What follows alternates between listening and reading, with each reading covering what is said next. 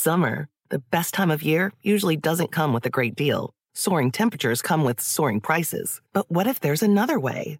With IKEA, your summer plans can last longer than 2 weeks of vacation and be more affordable. Here, everyone can have lounge chair access, no reservations needed. From affordable outdoor furniture to stylish accessories, we have all the essentials you need to soak up summer in style, no matter the size of your space. Start planning a better summer with IKEA. It's your outdoor dreams inside your budget.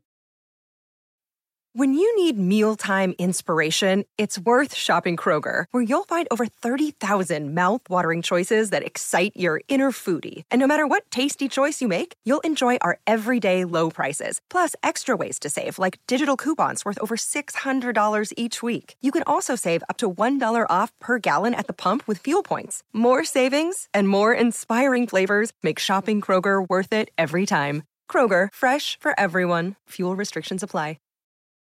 Save big money on protecting your garden. Now at Menards. Messina's Animal Stopper is a liquid repellent that prevents pesky animals from damaging your garden. Available in a convenient, ready-to-use bottle. It lasts for up to 30 days, regardless of weather and watering. Save big money on Messina's Animal Stopper at Menards. And check out our weekly flyer on Menards.com for more great deals happening now. Save big money at Menards. Through 25 seasons, 4,561 episodes, I believe The Oprah Winfrey Show is one of the greatest classrooms in the world. I really never thought of it that way. The aha moments, the breakthroughs, the connections, the occasional ugly cry. I miss him so terribly. I miss him every single minute. The LOLs, the moments that mattered, the eye-opening life lessons. Never allow them to take you somewhere else. I'm bringing them back. It's time to open the vault. I've personally chosen these classic episodes to share with you again. Every single person you ever will meet shares that common desire. They want to know, do you see me? Do you hear me? Does what I say mean anything to you? You are listening to The Oprah Winfrey Show, the podcast. Ready, music. 3, 2, and roll name. When did you first sense that something was wrong? Brooke Shields' real-life nightmare. You didn't want to pick up the baby. You didn't want to go near the baby. I was terrified to be alone with her. The chilling secret she hasn't shared until now. I would have visions. I would see her body hit, slump, and drop. Brooke Shields, an exclusive. Your fans might be shocked by what you're about to reveal. Next.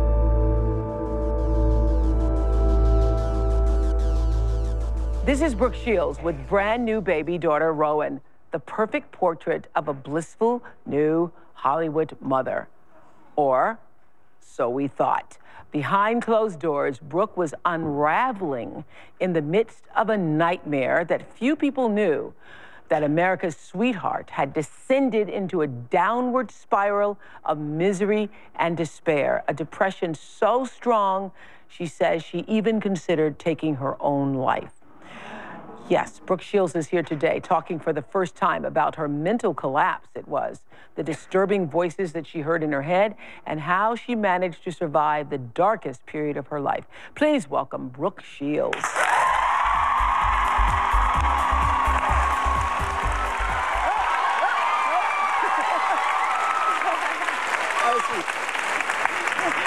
The Queen, you're not allowed to do anything until the Queen does it. That's not true at all. Just every woman, but wearing better shoes. Okay. Yes, that's true. Yeah, that's the truth. Brooke has written a book called Down Came the Rain, which I love that title. It's from the Itsy Bitsy Spider. I know. We all know that song, right? Itsy Bitsy. Down Came the Rain, so I loved it. It's called Down Came the Rain, My Journey Through Postpartum Depression. And this is so fascinating. I read the book last night. Do you understand how your fans might be shocked by what you're about to reveal today, and are you scared about that? I do understand, and I think one of the worries that I did have was that in some way I had lied to them. Mm-hmm. But the interesting thing about what I experienced was I was so busy lying to myself about the image. I think if you've been in the public eye a long time, And you have been all your life. And my life has been charted. I mean, my orthodontist appointments were known. I mean, it's a very bizarre upbringing in a certain way. And then to have an experience that is so far from perfect, so far from the ideal image, and such the antithesis of what I had even grown to believe would be the case.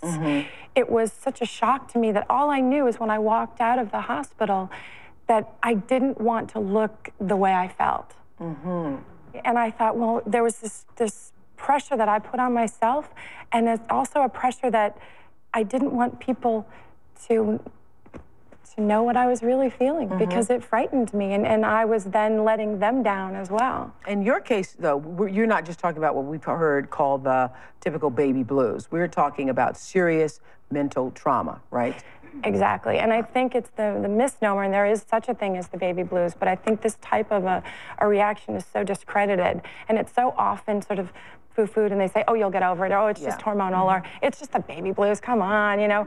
And this gripped my heart to such an extent that I didn't even have the desire to try to overcome it. I mean, I was flattened by it. I was devastated by it. And it wasn't the baby blues, and I was told it was the baby blues at first. And so then what was wrong with me was even worse. I thought, well, then I must epitomize failure if I can't even get past this. Yeah, and I can see how it would be compounded because you've lived this sort of perfect life, or what appeared to be the perfect life. I think that when you've got images of you all the time. Since you were a baby. Since I was a baby. And, you know, we joke about the 2 hours to get ready and the team of people. Well, yeah, you get 2 hours to look natural. Yeah. You know? That's what I said. But I think that, you know, that idea of perfection, and then we also have this image of motherhood, you know? Yeah. The breastfeeding and the hair cascading down and the connection with the infant instantly. You and Chris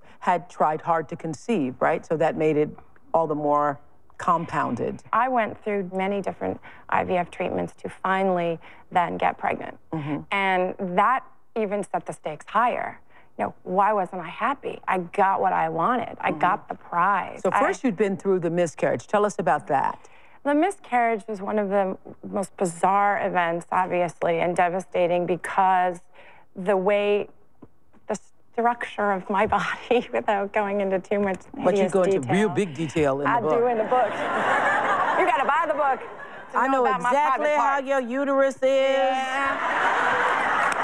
How your uterus lays, and the later uterus is on top, and they took it out and put it back in. Put it on a table and they put it back in.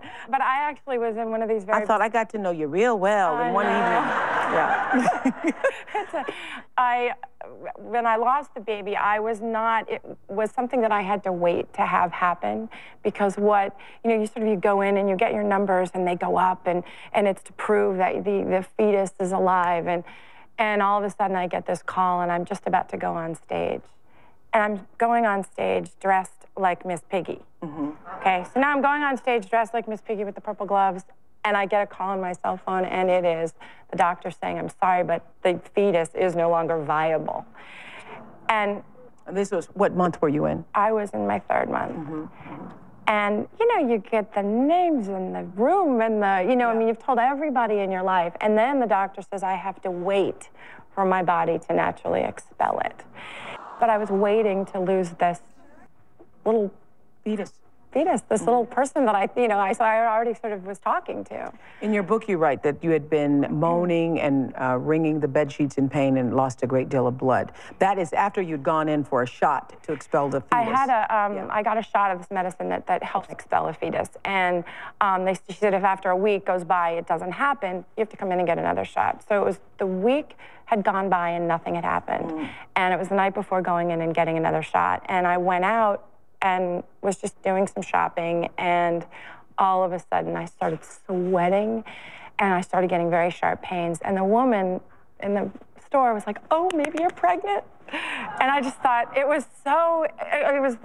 couldn't believe it was a surreal situation. And for the next about 9 hours, it was just unbearable, and I could do nothing but wait for this to happen. You know, my dog was like by the bed and, you know. Why didn't you go to the hospital? That's what I didn't understand. You know, I called my doctor and there was nothing that they were going to be able to do. And to be honest, I didn't want to go out in public and I thought it's going to be on the paper the next day. Somebody will leak it, they'll get me, and it'll be a huge drama, when the truth of the matter was, in nature, my body had to deal with it. It had to get it over with. And I took pain medicine. I mean, they would have just given me morphine, and that probably would have been a good thing. Yeah. I could use a little now, but... So did you then start in vitro immediately after again? I had to wait another month. I had to sort of wait for a full cycle to make sure that that my cycles were all sort of back in order. And, you know, I had to mourn it, but I also didn't want to waste any time. And I had this tunnel vision with regards to getting pregnant, have a baby, have a baby, have a baby. And it became this sort of maniacal focus that, having lost that baby, that was the one thing that was a glimmer of hope, because I knew I could get pregnant. You could conceive, yeah. And each time you have to wait within the cycles. You have to wait till your body sort of readjusts. So it was 2 years. Shots, right? You're giving yourself shots? Shots 2 times a day, in the stomach or in the buttocks. That was the one my husband liked giving me. Yeah. He's like, don't you need another shot, huh? And it's this sort of it's a strange, really demoralizing, embarrassing thing. When you're getting in vitro, do you feel anything? You feel a little cuckoo. I mean, you do get a little, like, your hormones start, because you've got surges of estrogen, and then, or they'll put you in a sort of a premature menopause, so where they knock you completely to sort of this, where no hormones are sort of being produced, so that they can introduce them at the right levels. Did you ever think about giving up? No. No? You know, I didn't let myself, because I thought, God, if it happened once, it can happen again. And I just didn't look back. I didn't look to the sides. I just kept, it was, what can I do now? What can I do now? If that's not going to work, what can I do? What can I do? So did you have, after you conceived, did you have an easy pregnancy with Rowan? I had the greatest pregnancy, which was really another thing that was a shocker, because I didn't have any, I mean, I had swollen sort of, you know, Flintstone feet and hands, but I felt good. I actually felt strong. I felt good. There you were on the cover of Vogue. There you were with your belly all out and everything. Yeah, and it was, you know, that sort of Mother Earth mother. I had this image, and I even perpetuated the image. A little secret, I had to puff my tummy out just a little bit extra, because I was only in like the 4th month, and they had a lead time. You know, I was even perpetuating the image myself. I was going to be the natural mother. I was going to be able to just bond with this child that was meant to be. I made the stakes so high in my own mind, and thought that everything would come into focus in my life. Every area that was void or empty would be filled. Everything that I had ever sort of, my insecurities would go away. It was the pressure that I even put on this child. Mentally, even before myself. She was born. Even before she was born. Summer, the best time of year, usually doesn't come with a great deal. Soaring temperatures come with soaring prices. But what if there's another way? With IKEA, your summer plans can last longer than 2 weeks of vacation and be more affordable. Here, everyone can have lounge chair access, no reservations needed. From affordable outdoor furniture to stylish accessories, we have all the essentials you need to soak up summer in style, no matter the size of your space. Start planning a better summer with IKEA. It's your outdoor dreams inside your budget. So, beautiful pregnancy. Easy. Didn't have morning sickness. Was fine. Was able to do yoga, and everything was picture perfect. I mean, it was, of course, and it was what I always thought it would be. Tell us about your labor. It was 24 hours, and I think, interestingly enough, the doctor himself he desired so much for my dream to come true. You have the baby gets placed on your chest, you cry, tears, you hold your infant, still with the umbilical cord, the whole thing. I mean, I had dreamt about this day. So I go into, actually they induced me. My water did break, but then I didn't go into any type of a labor for a really long time, and so they induced me. 24 hours later, it became an emergency C-section. And the cord was wrapped around her neck and body and leg. 3 times? 3 times. So had I pushed, she could have died. So in this odd, you try to find all the reasons for things. As your dream is slipping farther and farther away, you try to find reasons why it's okay. And I thought, okay, a C-section. They happen all the time. This is going to be fine. And what had happened was my uterus during the 24 hours of labor had herniated. So they literally took it out and put it on this tray, and they, with force like I have never imagined in my life. And I see people like, I say it's like pile driving, you know, wrestlers sort of pile driving into my stomach, because you just see them over the curtain and they're using all their weight, and they get her out and she gets taken away. I don't see her at first, and I didn't stop bleeding. And so the baby got taken away, given to her father, and the doctor sort of comes around to me and says, we may have to do a hysterectomy. And I'm thinking, you can't take my uterus away from me now, you know? And he said, well, I want to watch you for, 24 hours and see if you will stop bleeding. And, thank God, he put all the pieces back in the places where they needed to be and sewed me up. And eventually my uterus did stop bleeding, and he did not have to do an emergency hysterectomy. But in the book, you describe her C-section as like being gutted like a fish. On a crucifix? Well, it is just like that. Yeah. Okay? It's really not pretty. And the thing is, they cut your flesh, and of course I start smelling something, thinking it's an electrical, something was wrong, and I'm thinking, oh, the lights are gonna go out and everything's gonna die, and I said, what's that smell? And my husband said, oh, the nurse is making toast. And for like a moment, a lapse of sort of insanity, I was like, well, okay, I mean, the kitchen's not too far. And then I because he was trying to get me off the seared flesh, and at which point I realized they were cauterizing the cut. So they basically cut into you, and in order to get her out, and because of my uterus, they actually took my uterus out and put it on the tray. So my husband knows me now even more intimately than I think he ever wanted to when he said I do. Okay. On page 47, yep, this is page 47, you write that he was holding our little girl. Chris looked optimistic and peaceful. Wasn't he lucky? I was bleeding buckets, and he was holding on tightly to a perfect, frowning angel baby. I stared at this glowing father-child image and was bombarded with feelings of jealousy, fear, and rage. In one instant, I looked at him and I thought, well, fine. I've done all of this. I'm sitting here with nothing that I came in attached to me any longer. People are all around. This baby gets born, and she's fine. She's in his arms, and he's having a moment. He's having this glorious moment. The moment you'd wanted, yeah. The moment I wanted, that I felt like I deserved and earned and had worked so hard for. And he just got to come in, and it all got directed to that. And I thought I was jealous of his association with her.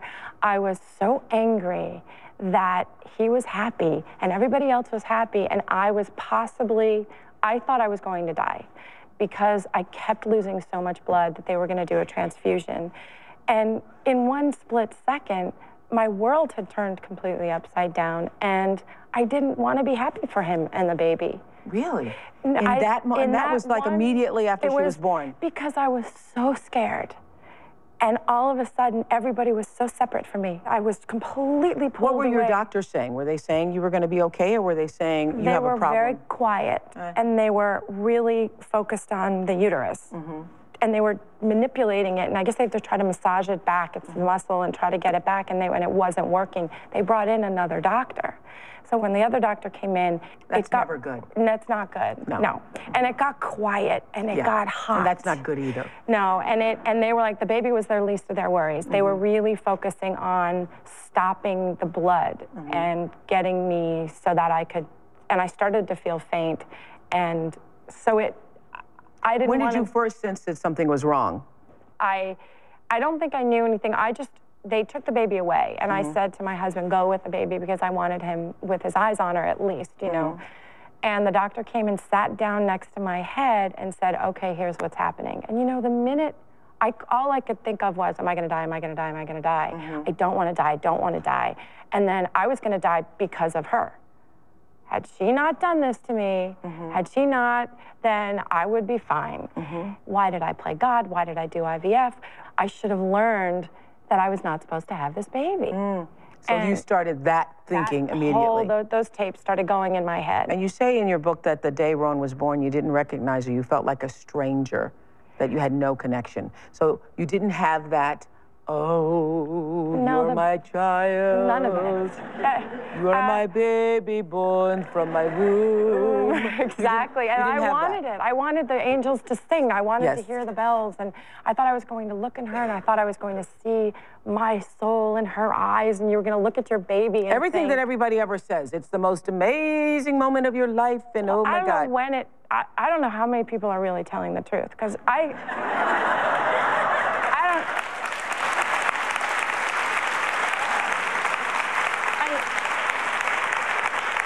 think it becomes amazing, but you have to grow into it. And it was so dramatic, and it was not glorious. And I looked at her, and her face didn't even look like mine. She looked exactly like my husband. And I was like, and he kept saying, I'm sorry she doesn't look like you. I'm sorry she doesn't look like you. Because I think he knew that I wanted to identify. I wanted to see my past, my future. I was like, this poor child. I mean, the expectation already that you had this yourself mother, all revved up. I was just... Yeah, with the expectation, The expectation... What did you say to your baby when you were alone with her together for the first time? First of all, I was terrified to be alone with her. And it wasn't so much of, oh, I wouldn't know how to take care of her. It was, she seemed like she knew more than I did. She seemed smarter. She seemed aware.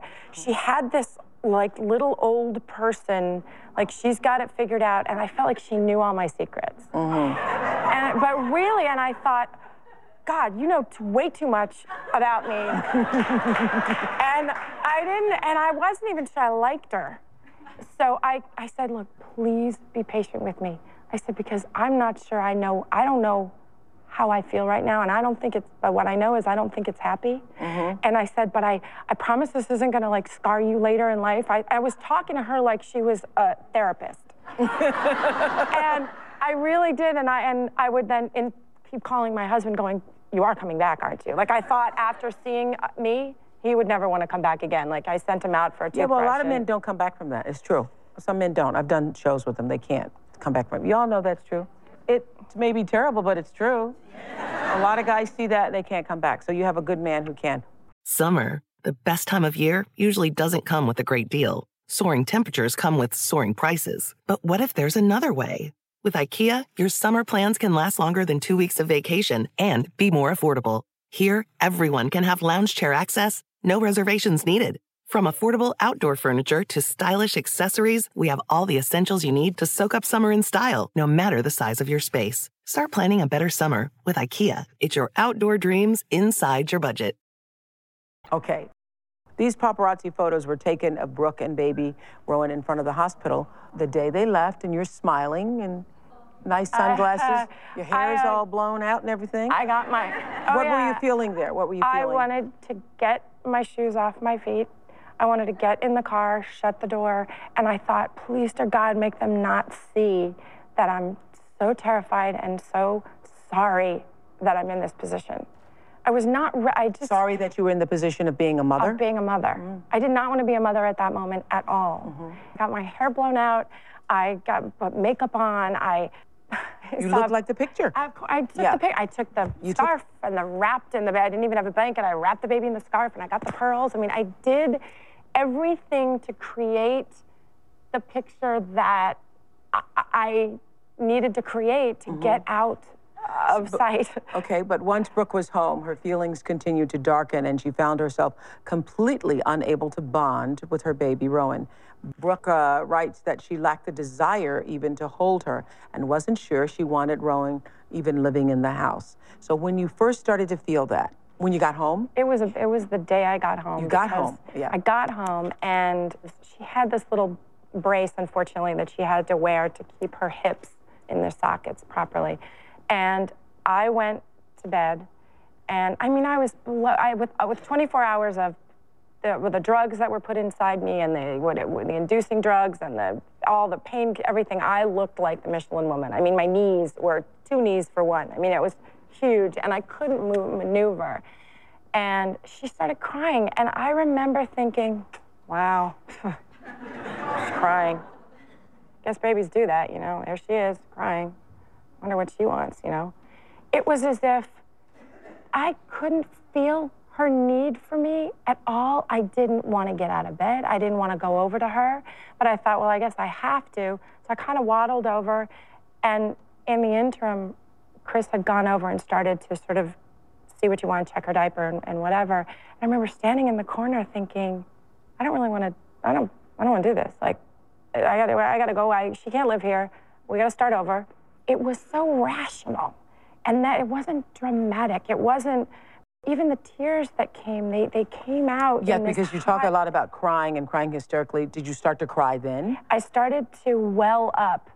And it wasn't until I got back to, Chris said, go back to bed, you know, try to get off your feet and I'll take care of her, she's okay. And he went from being really hesitant to hold the child to super dad. Like, he had the kid, could pack, you know, diaper her, be on the phone, do whatever. I mean, he really had to turn it around, and he became mom in that instant. And I just felt lead, like lead. I had no desire to try to even pretend to care about her.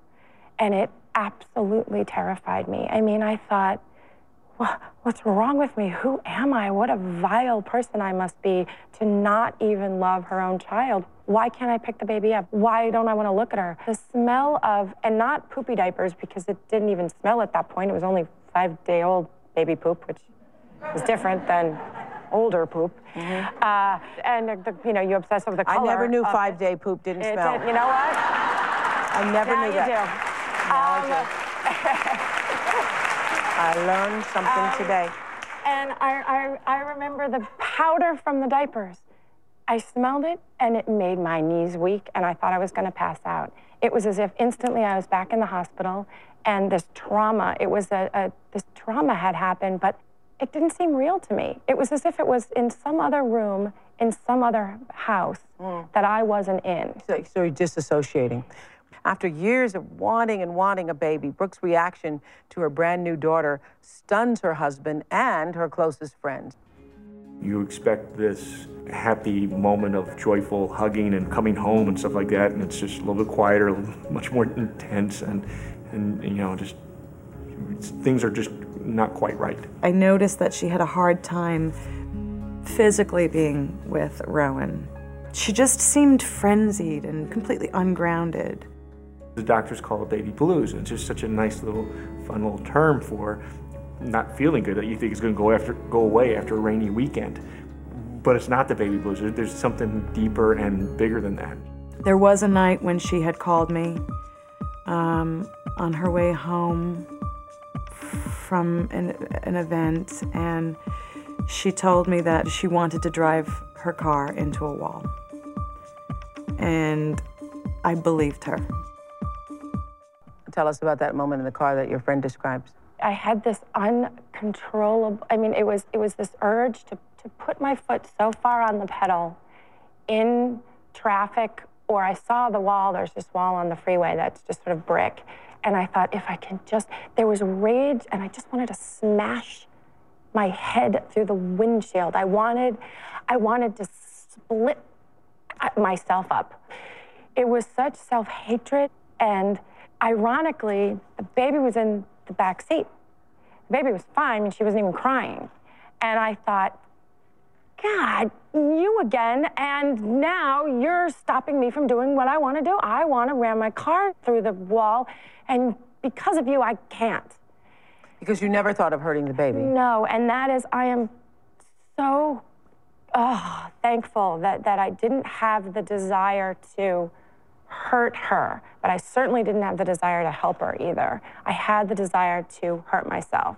At this point, you didn't want to pick up the baby, you didn't want to go near the baby, you didn't want to have anything to do with your baby. And yet I still breastfed because they would bring the baby to me, and I would sort of sit there and kind of put my arms out. Yeah, you said you were like a zombie. Exactly. Okay. Now tell me about, there's a point in the book, Down Came the Rain, where you write about, I think Chris had gone out to a store, he'd gone to get something.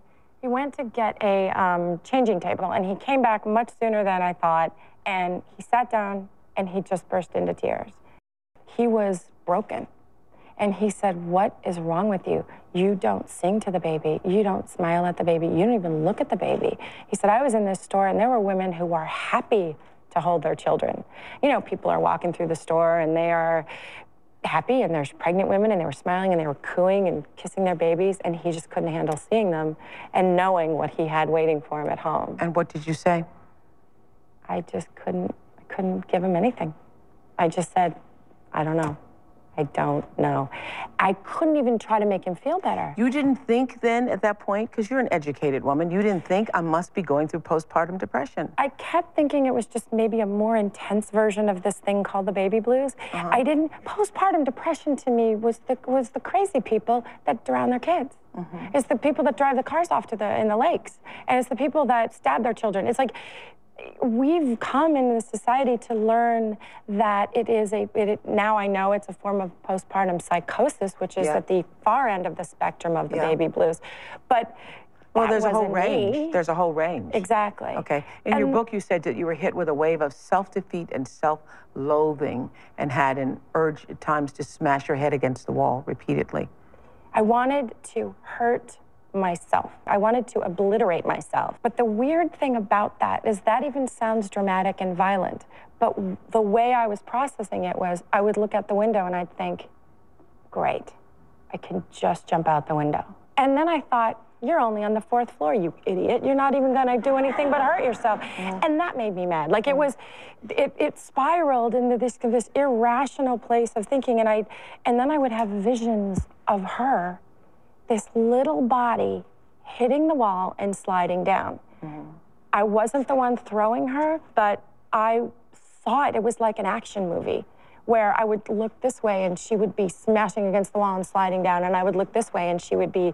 These were visions you were having. Visions, like she would be choking, like, you cannot feed them and they'll just go away.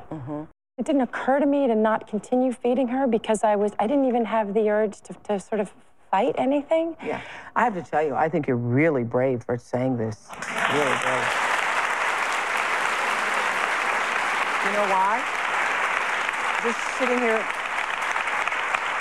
and I really do think you're going to help a lot of women, because just sitting here, I'm thinking there are lots of women at home who have felt this, are feeling it right now, but there's such shame attached to the whole idea of not being this perfect, Or even just, how about doing the thing that's been being done for a few years now?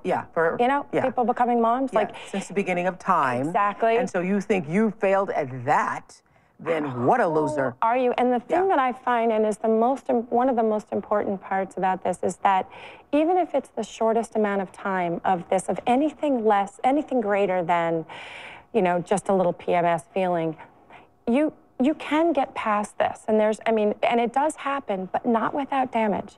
There is damage that a toll gets taken, and even if the toll is just your self-respect, or the trust of your spouse, or the trust of a partner, or whoever, I will have a bad day and my husband will instantly look at me like, oh, is it coming back? And you just think, oh, I've got to prove myself. When am I going to gain the trust again? And don't think I don't think it.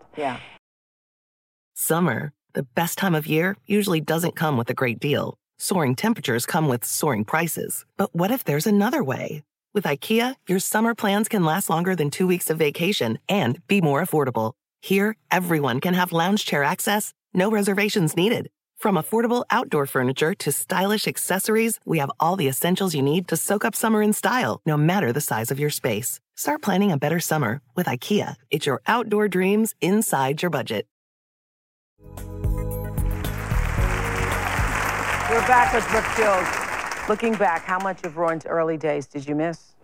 It's hard to say what you miss, because I think just as a mom, they grow so fast and so much happens, and you try so hard to be present that I documented everything, which is really interesting to me, because I took pictures constantly. And I think somewhere in the back of my mind, I knew that I needed to have evidence of her, because I was afraid that I was out of touch. But I blatantly said, like, hey, I'm not really into having her even live here. And it was... You said that to who? I said it to my husband, I said it to my friends, and, you know, at first people were like, oh, come on, you know, you always have her attached to you when you're at the dog park, and you guys are too, you know. And I thought, no, I need to scream about this somehow. I need to keep bringing the attention to myself because I don't want to disappear. And I really did also think, if I just walk out the door, I could get probably 3 days before I'm recognized. Like, I could get pretty far away in 3 days. And it's a rational thought. So how long did this go on? I started taking medicine around 4 weeks, when she was about a month old.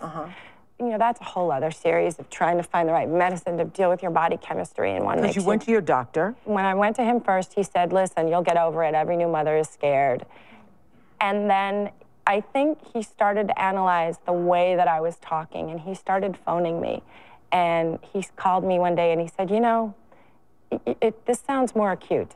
And you sound so far from the woman that I've grown to know in how I approach things. He said, I want you to consider taking medicine. And I said, absolutely not. I don't need a pill to make me feel better. This is crazy. I'm gonna go back to Hollywood and I'm gonna take antidepressants and you know. And I was really insulted and I was very embarrassed. And I thought, absolutely not. And my husband said, please, there's nothing wrong with it. Just try. I mean, you know, if you have a headache, you take medicine, you take a aspirin or something. If you have this, he said, please just give it a try. And I consented to try it for and then he said 3 weeks it's going to take to work. I thought 3 weeks is like hell if I have to live with her for 3 more weeks. I mean, I thought if I have to feel this way and this disconnected and then this guilty and then hate myself even more, I really didn't think I was going to be able to make it. And, you know, the beauty of medicine is that it does make you feel better and it's sort of seamless. And I slowly started to feel better, at which point I then decided, well, I don't need the medicine anymore. So I stopped taking it cold turkey, which is really bright. You would not ever have thought that I got an education anywhere. And which threw me into such a tailspin that it was after that I called my friend Stephanie and really wanted to smash the car into the wall. So you'd been on medication, then you came off of medication, and you were... Because last time I checked, I was a psychologist. Yeah. So you came off of it, and you were worse than ever. Worse than ever. And I called my then gynecologist, and she said, who told you to do that? And I said, I did. And she said, all right, you can go off of it, but with supervision, we can decide, but why don't we just try this as a trial period? And I consented to go back on medicine. And very slowly, within a few weeks, I started to notice that I desired to be around her a little bit more. And I started to sort of not read and multitask and try to be on the phone while breastfeeding. Like, I would breastfeed, but I would also do something in my books, or I would call friends, or I'd try to write a thank you note. I would try to sort of multitask to within this psychotic place to disconnect. Yeah. And I then started being quiet, going to a special chair, and just sitting with her and seeing if I could just sit quietly with her. And, you know, she started to look up at me, and then I would be like, oh, who are you looking at, you know? I mean, it was unsettling. And then I started to like her a little bit more. And it was she sort of grew on me, but my frame of mind was getting healthier. I also simultaneously started going to a therapist. Someone who did have knowledge with women that had gone through IVF or had trouble conceiving or postpartum depression. Are you on medication now? I'm weaning off of the medication that I'm on because I want to have another baby. You want to have another baby. Which is What is your message to mothers about this? Pay attention to the feelings that you're feeling and talk about it and ask your doctor prior. Try to look and see if there are any precipitating events in your life that may contribute to being depressed. Find out what medicine's available. You don't have to be miserable. So the question everybody wants to know, you bonded, obviously, with your daughter. I did, and what's unbelievable to me is now I can smell her breath and my mouth waters. I mean, it's as if this entirely... Clapping for you already? Okay. Watch, she's gonna do a dip. She loves doing the dip.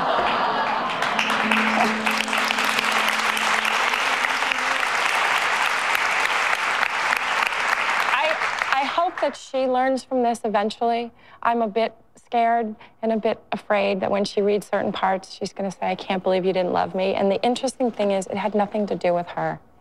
It has nothing to do with your love for them or not. It is something that is so in your body, the loss of estrogen, the amount of hormones, the life change, and it is very real, and you don't have to soldier through it.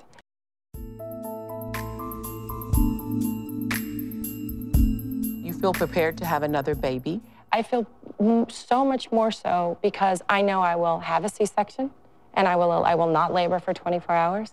I know that there is certain medication that can help me regulate my hormones within the 3rd trimester that's safe for breastfeeding.